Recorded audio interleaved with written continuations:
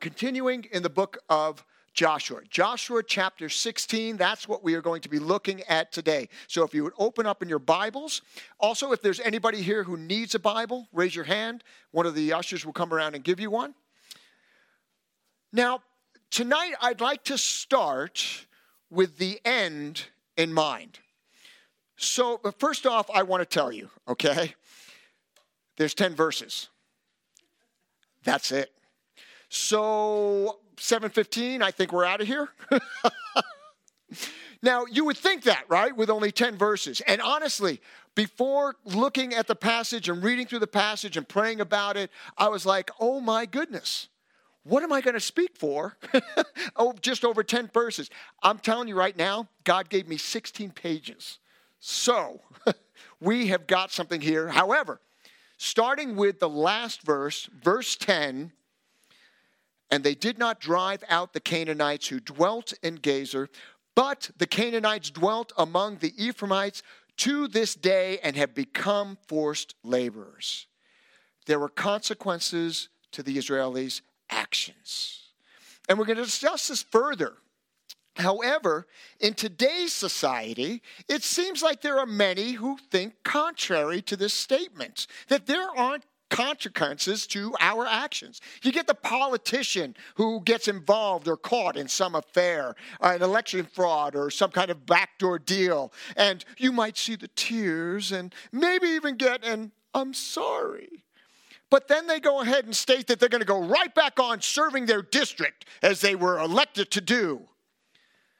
No, you're going to step down. You're going to face the consequences because that's the right thing to do.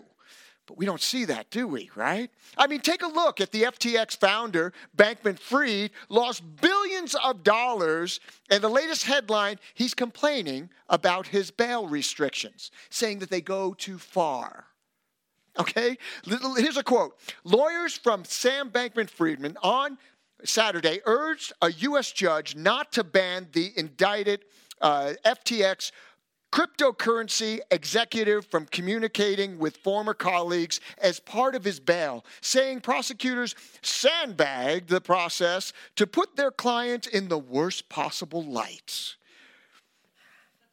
Hey, Sam, you fraudulently and unethically went ahead and squandered billions of dollars of other people's money, and the consequences of you being not able to talk to your colleagues is too great?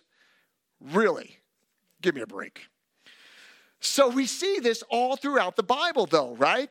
Adam and Eve kicked out of the garden, right? Here we go. We've got Noah and his family, the only ones saved. Pharaoh makes Egypt suffer the plagues and the consequences of not letting God's people go. But when it comes to our own lives, we want mercy and grace and don't expect or want the consequences. Why? You know what? I believe that as a nation, we've gotten further and further away from God.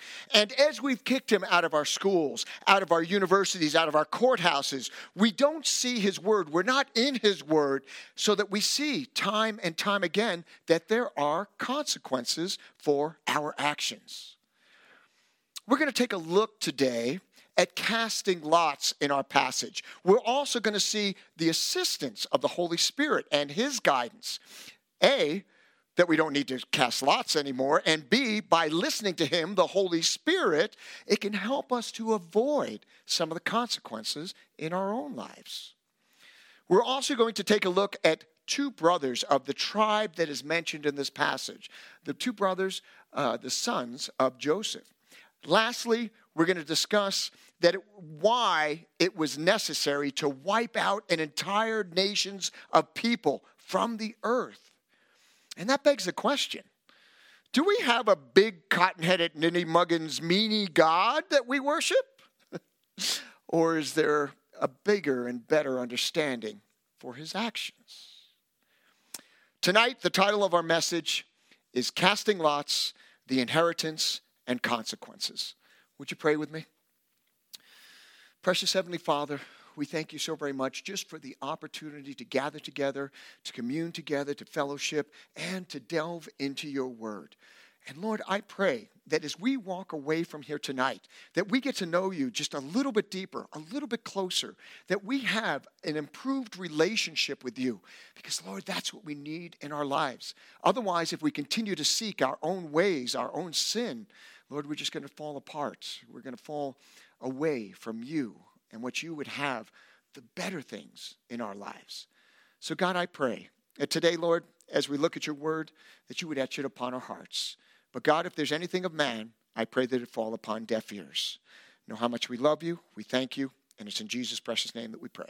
And everybody said, amen, amen. So beginning Joshua 16, verse 1.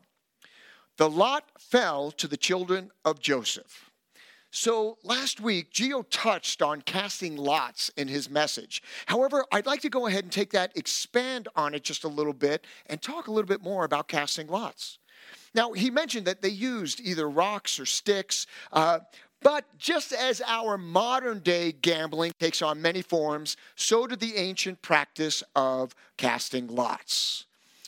Proverbs 16:33 states, "The lot is cast into the lap, but its every decision is from the Lord." Now, primarily in the Old Testament, there were 70 times that they cast lots. And in the New Testament, there was only 7. So they would go ahead and cast lots in order to make decisions. And Proverbs 16:33 is an important understanding because the ancient Jews and Christians believed that God would determine things by casting lots. This random form of determining the outcome is called kleromancy. And it comes from the Greek word kleros, meaning lot or inheritance. And that's where we get our word clerk, clergy, and cleric from kleros. Now, probably because in ancient times, those positions were originally chosen by lot or were inherited. Perhaps one of the most famous casting of lots in the Bible is the casting of lots by the Roman soldiers who crucified Jesus. At his crucifixion, or at a crucifixion, the soldiers were allowed to take from the crucified anything that they thought of value, and Jesus' robe was particularly attractive to them. So they didn't want to divide it into 4 equal parts. We see this in John 19, verses 23 and 24. Let's read those. Then the soldiers, when they had crucified Jesus, took his garments and made 4 parts, to each soldier a part, and also the tunic. Now the tunic was without seam, woven from top in one piece.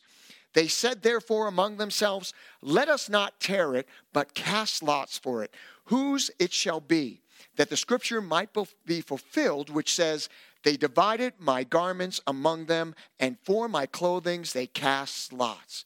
Now that last portion, which is in quotations, that's actually from Psalm 22:18, and it was written at around 1000 BC, a millennium before Jesus, our Messiah, was even born.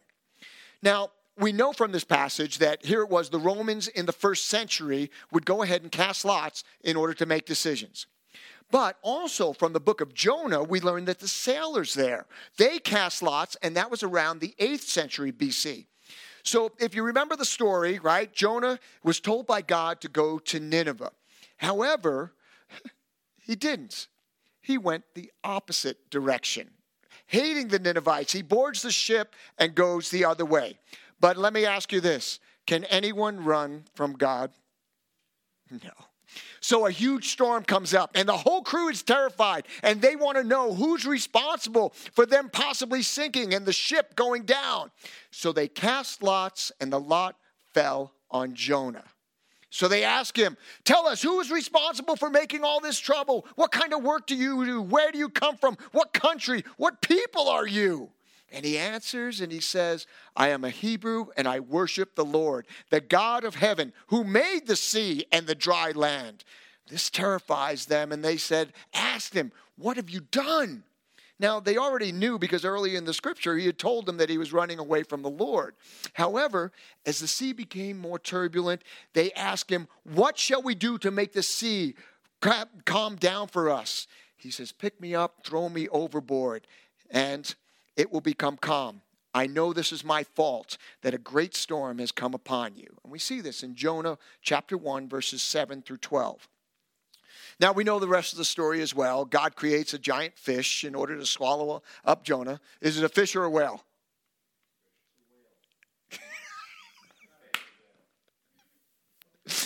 A giant fish swallows him, and he's in the belly for 3 days and 3 nights. 3 days and 3 nights. Does that sound familiar to anyone?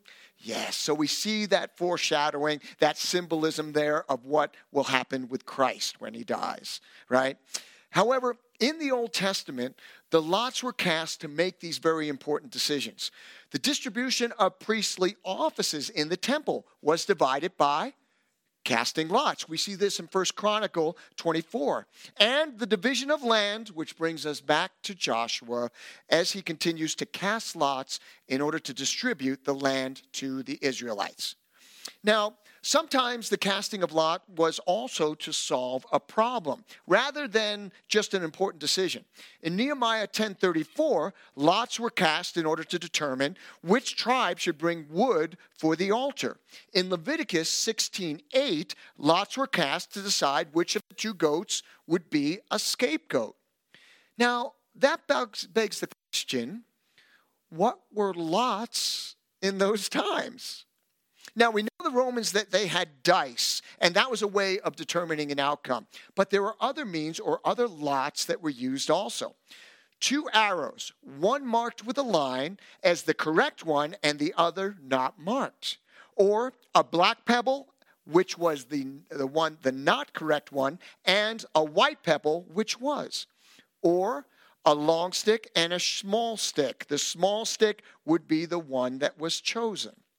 Now, after Judas betrayed Jesus and committed suicide, Peter went ahead and said in Acts 1:21, "Therefore, these men who have accompanied us all the time that the Lord Jesus went in and out among us, beginning from the baptism of John to that day when he was taken up from us, one of these must become a witness with us of his resurrection." And they proposed to Joseph, called Barsabas, who was surnamed Justus, and Matthias. And they prayed and said, "You, O Lord, who know the hearts of all, show us which one of these 2 you have chosen to take part in this ministry and apostleship, from which Judas by transgression fell, that he might go to his own place." And they cast their lots, and the lot fell on Matthias, and he was numbered with the 11 apostles. So it was crucial to these 11 apostles that the number be 12, which Jesus had originally chosen to be complete again. They chose the candidate how? By casting lots.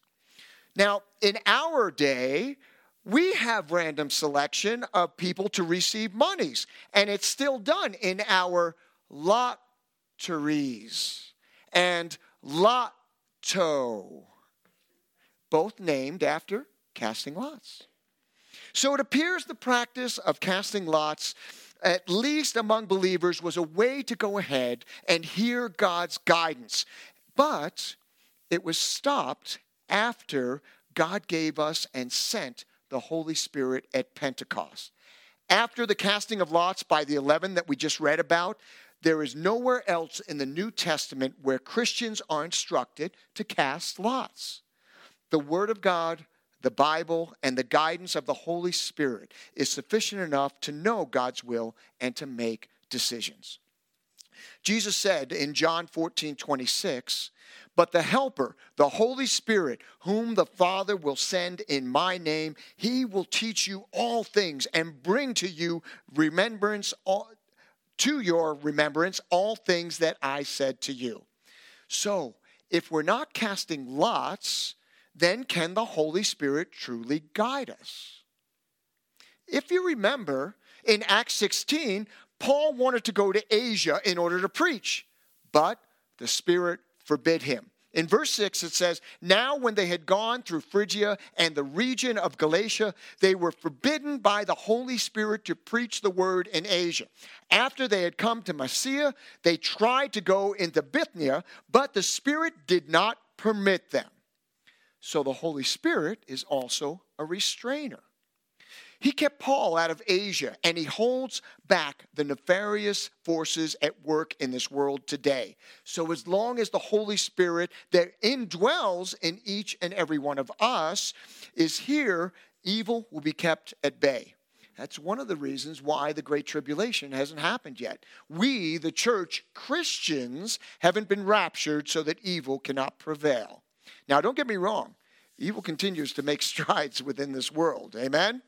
Yeah. But because of us, because the fact that we are still here, the Holy Spirit inside of each of us, we restrain that evil. And until the day that we are removed, that we are raptured, that we are taken out of this world, tribulation and end times cannot truly begin. So anybody who tells you that, oh, we're going through the tribulation right now, no. Now, a little bit of a detour, but I wanted to delve into the casting of lots just a little bit deeper as we see it here in Scripture. So they cast lots for the children of Joseph, Ephraim, and Manasseh. Let's see what they get. From the Jordan by Jericho to the waters of Jericho on the east, to the wilderness that goes up from Jericho through the mountains to Bethel.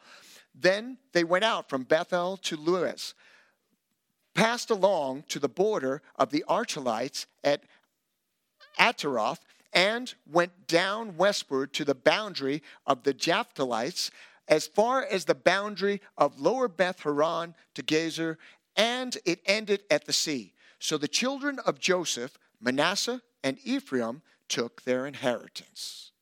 So a single lot was cast for the inheritance of both of these tribes, both of the sons of Joseph, Ephraim and Manasseh. And these two tribes together only received that one lot, which later would cause them to complain. We're going to see this next week in chapter 17, in verses 14 through 18. Now, the map that's displayed, the map that's about to be displayed, it'll get up there probably like 3 pages ahead. Anyway, you're going to see that there's different areas, right? Here it is for Manasseh and Ephraim, okay? And the areas that they went ahead and would have received. But for now, before we get into this any deeper, let's take a look at the two children of Joseph. Turn with me to Genesis chapter 48, verses 1 through 20. We're going to read through this.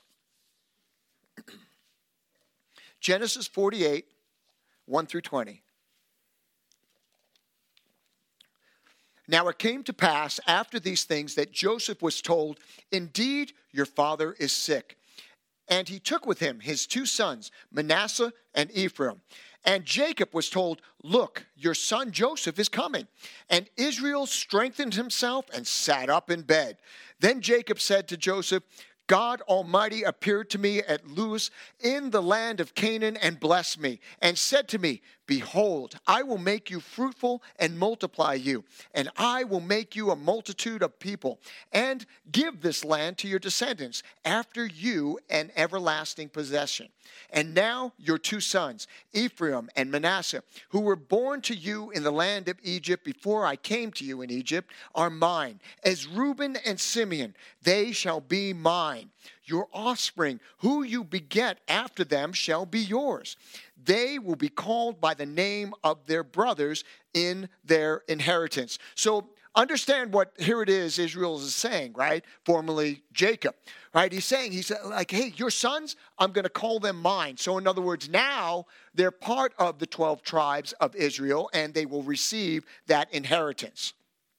Continuing in verse 7, "But as for me, when I came from Padan, Rachel died beside me in the land of Canaan on the way, when there was but a little distance to go to Ephrathah, and I buried her there on the way to Ephrathah, that is Bethlehem."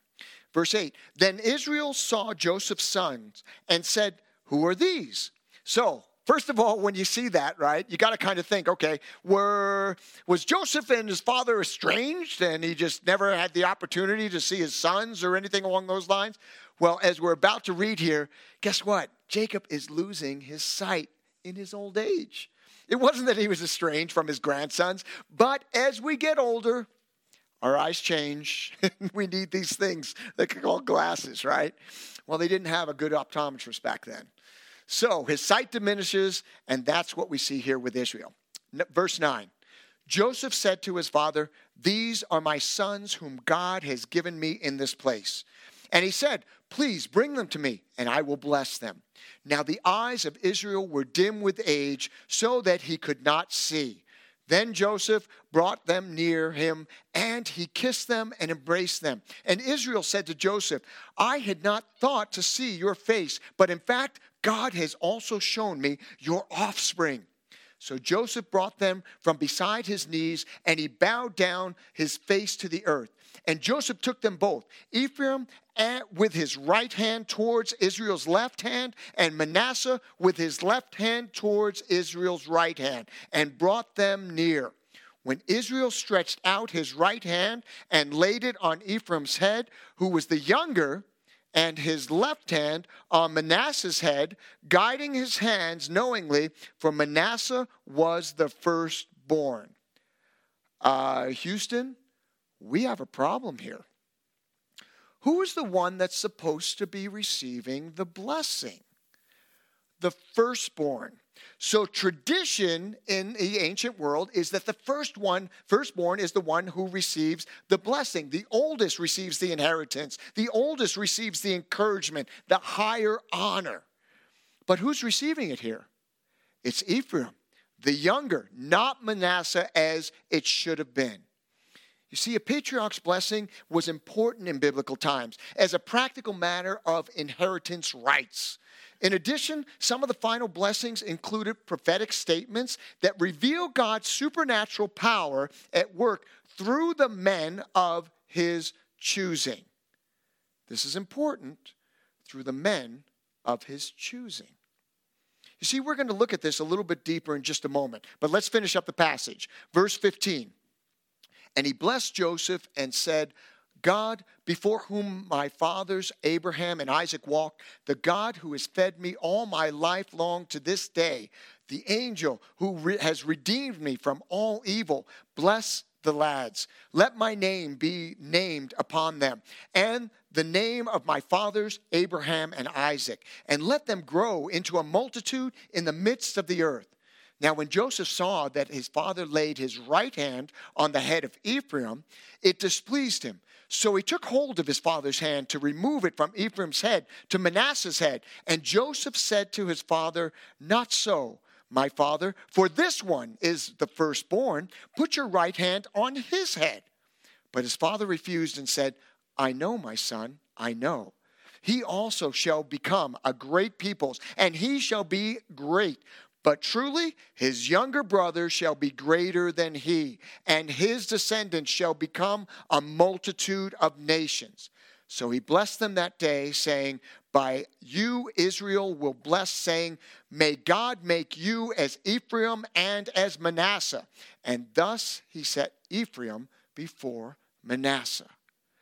So after pronouncing the blessing upon Joseph, Jacob prepares to bless Joseph's sons by placing his right hand, the hand of priority, on Ephraim on his left and Manasseh on his left.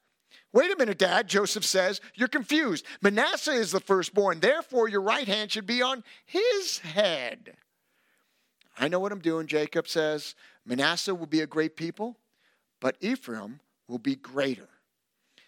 And this is often the way of God. Remember, I said that God supernaturally will be at work through the men of his choosing. You see, it was Abel, not Cain, who was blessed, even though Cain was the firstborn. Jacob, not Esau, were twins, but Esau was older. Jacob, however, was the one who was blessed. Ishmael was Abraham's firstborn. Isaac, however, was the child of promise. David was the youngest of all of Jesse's sons, yet he, the man after God's own heart, was the one who was anointed by the king. This is a pattern that we see all throughout Scripture. Why? Well, first, I would say that our ways are not his ways. We see this in Isaiah 55, verses 8 and 9. For my thoughts are not your thoughts, nor are your ways my ways, says the Lord. For as the heavens are higher than the earth, so are my ways higher than yours, and my thoughts than yours. So a couple of points. A, he is infinite. We are finite. B, he knows the end from the beginning, while we'll see just a part, but he sees everything. You know, I've used this analogy before, but I think this is appropriate. So, for example, you go to the Rose Parade, right? And here comes a float. It's coming down Colorado Boulevard, right? And then it leaves. You get to see a snapshot of that parade based on wherever it is that you're sitting. But you see, God is hovering overhead in Sky 9, okay? And what can he see? He can see the beginning where all the floats are being prepared. He can see as all the floats turn down Colorado Boulevard. He can see the end of the parade. He can see them where they're getting stored. You see, he's outside of space and time.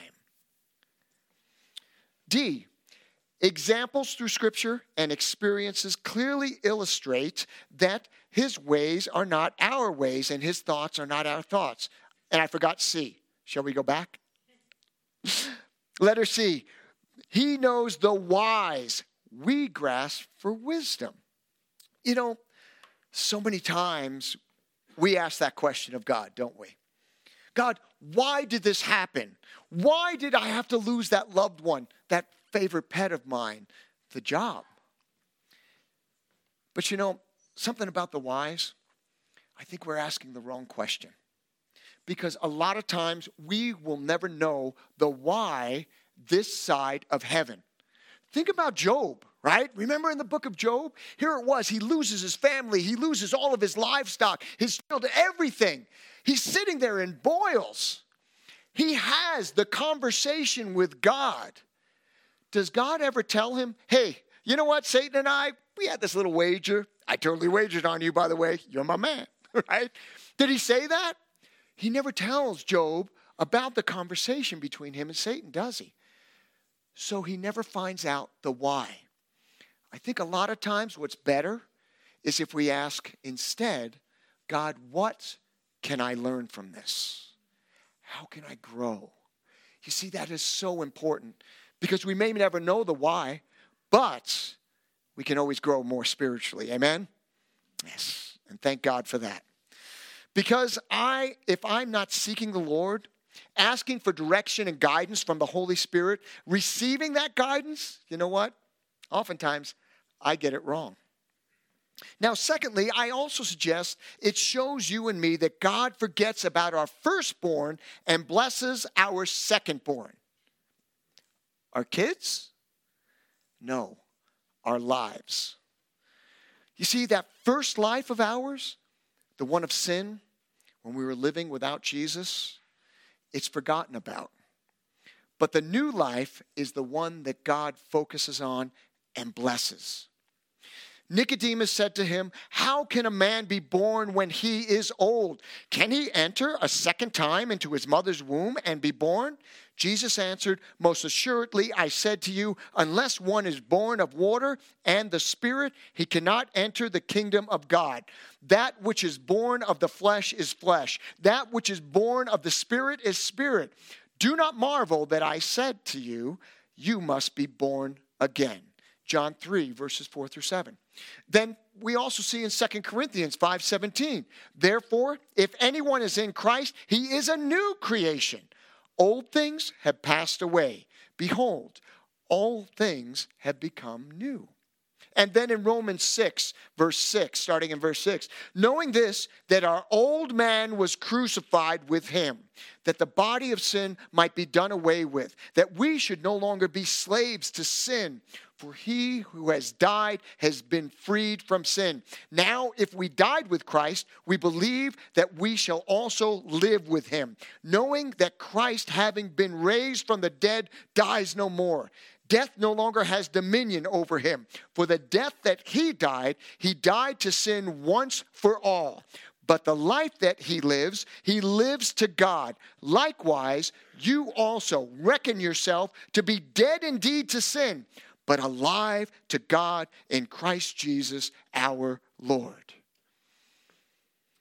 See, ours is the God of secondborn.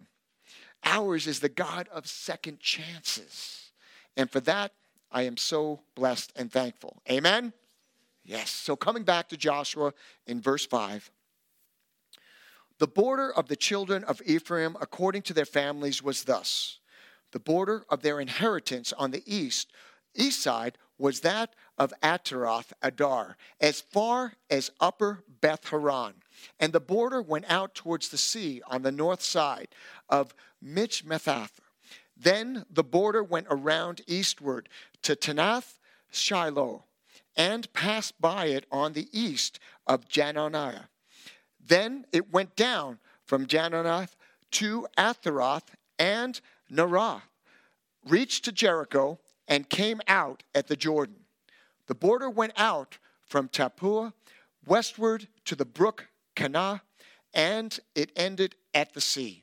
This was the inheritance of the tribe of the children of Ephraim. According to their families, the separate city for the children of Ephraim were among the inheritance of the children of Manasseh, all the cities with their villages. So some of Ephraim's cities were actually part of Manasseh's inheritance. We're also going to see that next week in 17 verse 9. The reason for this is not clear, but it may have been based on the greater blessing that was extended to Ephraim by Jacob, as we just read in Genesis 48. Manasseh also inherited towns from other territories of two other tribes, Issachar and Asher. We'll see that also next week in 17 verse 11. So finishing up in verse 10.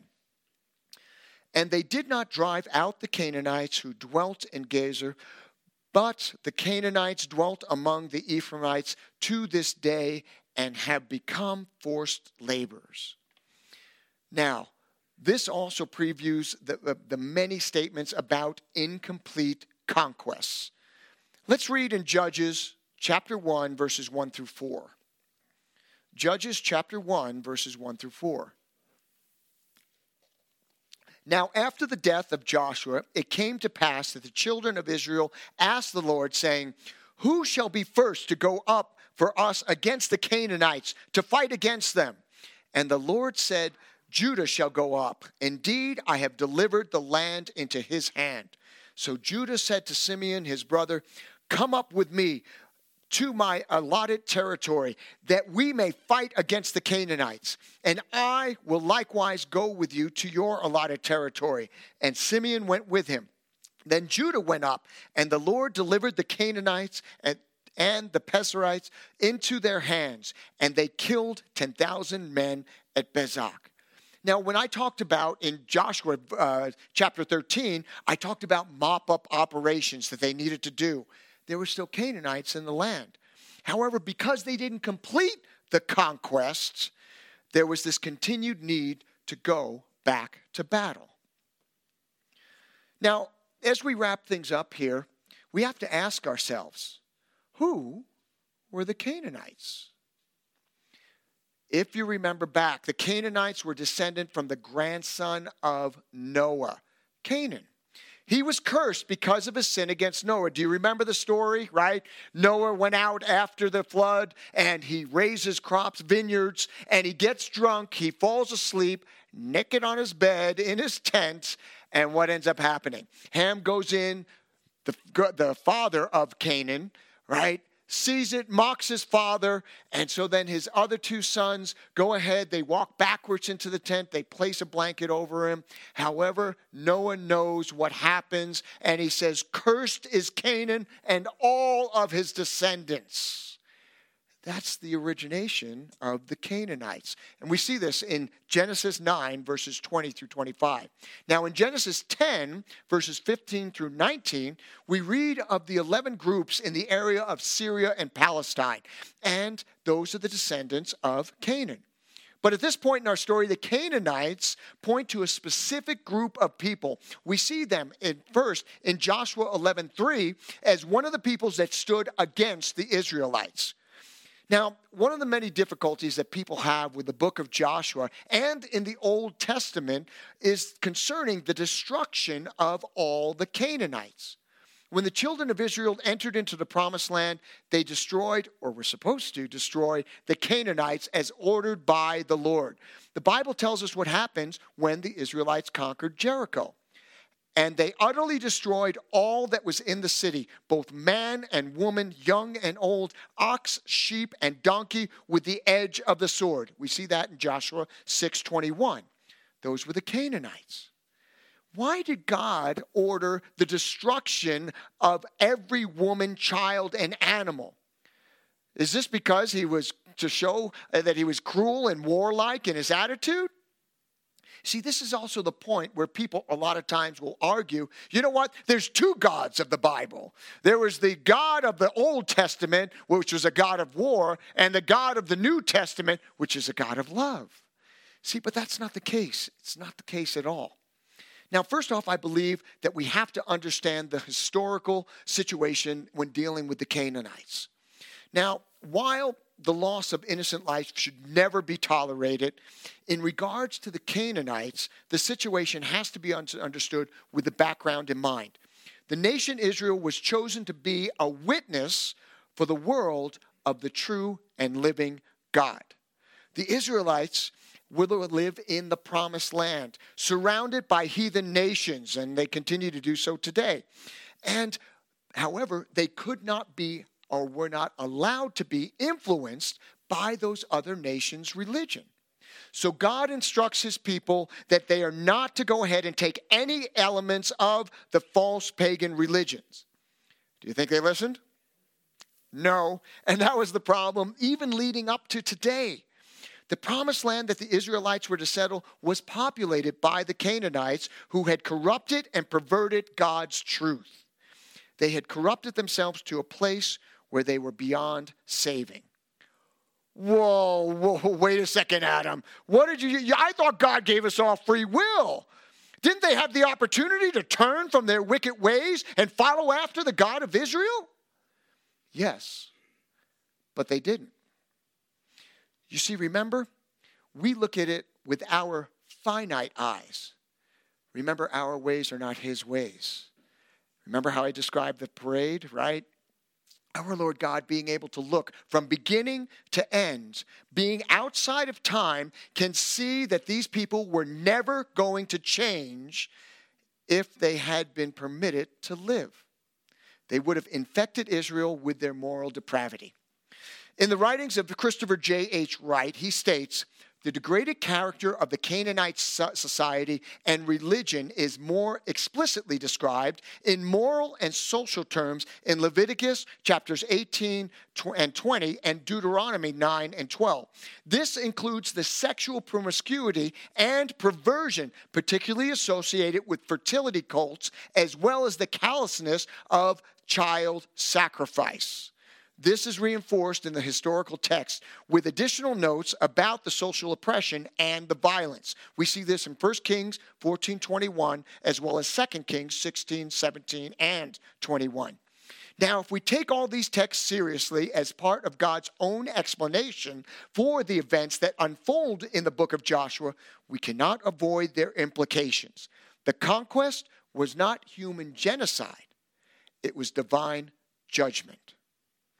Now, the second point, I kind of mentioned it, was that Israel was to be a witness. Now, Israel had to establish itself in the region as a witness to the one true God. All remnants of the pagan culture had to be destroyed. The failure was to totally eliminate the pagans in the promised land, and that would eventually lead to the downfall that we see in the book of Judges. Let me read you just real quick here as we're wrapping up. Judges chapter 2, verses 1 through 3. Then the angel of the Lord came to Gilgal at Bochim and said, I led you up from Egypt and brought you to the land of which I swore to your fathers. And I said, I will never break my covenant with you, and you shall make no covenant with the inhabitants of this land. Did they? Yeah, we read that early in Joshua, right? You shall tear down the altars, but you have not obeyed my voice. Why have you done this? Therefore, I also said, I will not drive them out before you, but they shall be a thorn in your side, and their gods shall be a snare to you. God ordered the destruction of the Canaanites because of the corrupting influence that they were going to have with their false religious systems if they were allowed to survive. Unfortunately, as we just read, Israel disobeyed God, and they didn't utterly destroy all these pagan people. And their disobedience eventually led to their own captivity. Now, the third point is that the Canaanites were not innocent victims. Not only did they worship the false gods and have the child sacrifices, but the people who lived in Canaan were not ignorant of the God of Israel. Many times the impression is given that God ordered the Israelites just to go ahead and rush in and kill and destroy all these innocent people. But these people were neither innocent, as I described earlier, the pagan worship and child sacrifice, nor ignorant. They heard about the God of Israel, but they rejected him. Do you remember when the two spies were sent out into the promised land from Moses and what they were told by Rahab the prostitute? Who were those? Caleb and Joshua, right? And in Joshua 2:11, it starts off and it says, I know that the Lord has given you the land, that the terror of you have fallen on us, and that all the inhabitants of the land are faint-hearted because of you. For we have heard how the Lord dried up the water of the Red Sea for you when you came out of Egypt, and what you did to the two kings of the Amorites who were on the other side of the Jordan, Sihon and Og, whom you utterly destroyed. And as soon as we heard these things, our hearts melted. Neither did there remain any more courage in any because of you. For the Lord your God, he is God in heaven above and on earth beneath. They had heard about the true God, but they rejected him. Consequently, their entire society acted in a sinful way. Even Paul the Apostle wrote about this. In Romans 1:21 through 25, it states, although they knew God, they did not glorify him as God, nor were they thankful, but became futile in their thoughts. Their foolish hearts were darkened. Professing to be wise, they became fools and changed the glory of the incorruptible God into an image made like corruptible man, and birds and four-footed beasts and creeping things. Therefore God also gave them up to uncleanliness in the lusts of their hearts, to dishonor their bodies among themselves, who exchanged the truth of God for the lie, and worship the creature rather than the Creator. Does that sound familiar? The inhabitants of Canaan were neither ignorant nor innocent victims of an angry God. They had been committing terrible sins, knowing full well about the true living God. Because they rejected him and his forgiveness, God dealt with them and judged them harshly. So the Israelites did not drive out the Canaanites. There were consequences. Are there things in life that maybe your life that you didn't finish? Did you ever have to write a term paper and then turn it in late, or maybe even not at all? What happened? Your grades suffered the consequences, didn't they? How about New Year's resolutions? We endeavored to work out or eat better. How many of us have already given up on those? And yet we still suffer the consequences of our actions. See, with the things that we don't finish in our lives, there are consequences. The Israelites didn't drive out the Canaanites, and there were consequences. What areas in our lives where we have started something that we need to go ahead and return back to? Are there areas in our lives that we can be guided, not by casting lots, but by being led by the Holy Spirit? Let's not put it off another day. Let us return from our mistakes. The Israelites, let us learn from our mistakes, the mistakes of the Israelites, and learn from our passage here today. When God speaks, listen to God. Then do what he says. Amen? Amen. Let's pray. Lord, I know when I look back on my own life, how many of the consequences that I suffered because I wasn't following you. So Lord, I pray, if there is that thing that's missing in each and every one of our lives, maybe something that we started, maybe it was just reading through the Bible in 1 year, maybe it was something deeper in the relationship with you, a ministry that was placed upon our heart that we didn't act on. God, whatever that is in each and every one of our lives, I pray that we would just be led, that we would be encouraged by the Holy Spirit in order to come through, in order to finish what you have started in our hearts. God, we need you so very much. I pray that you would be with us tonight. I pray that you would send that great encourager, the Holy Spirit, to be by our side, to watch over us, to guide us. And again, Lord, let us be attentive to you. In Jesus' precious name we pray. Amen.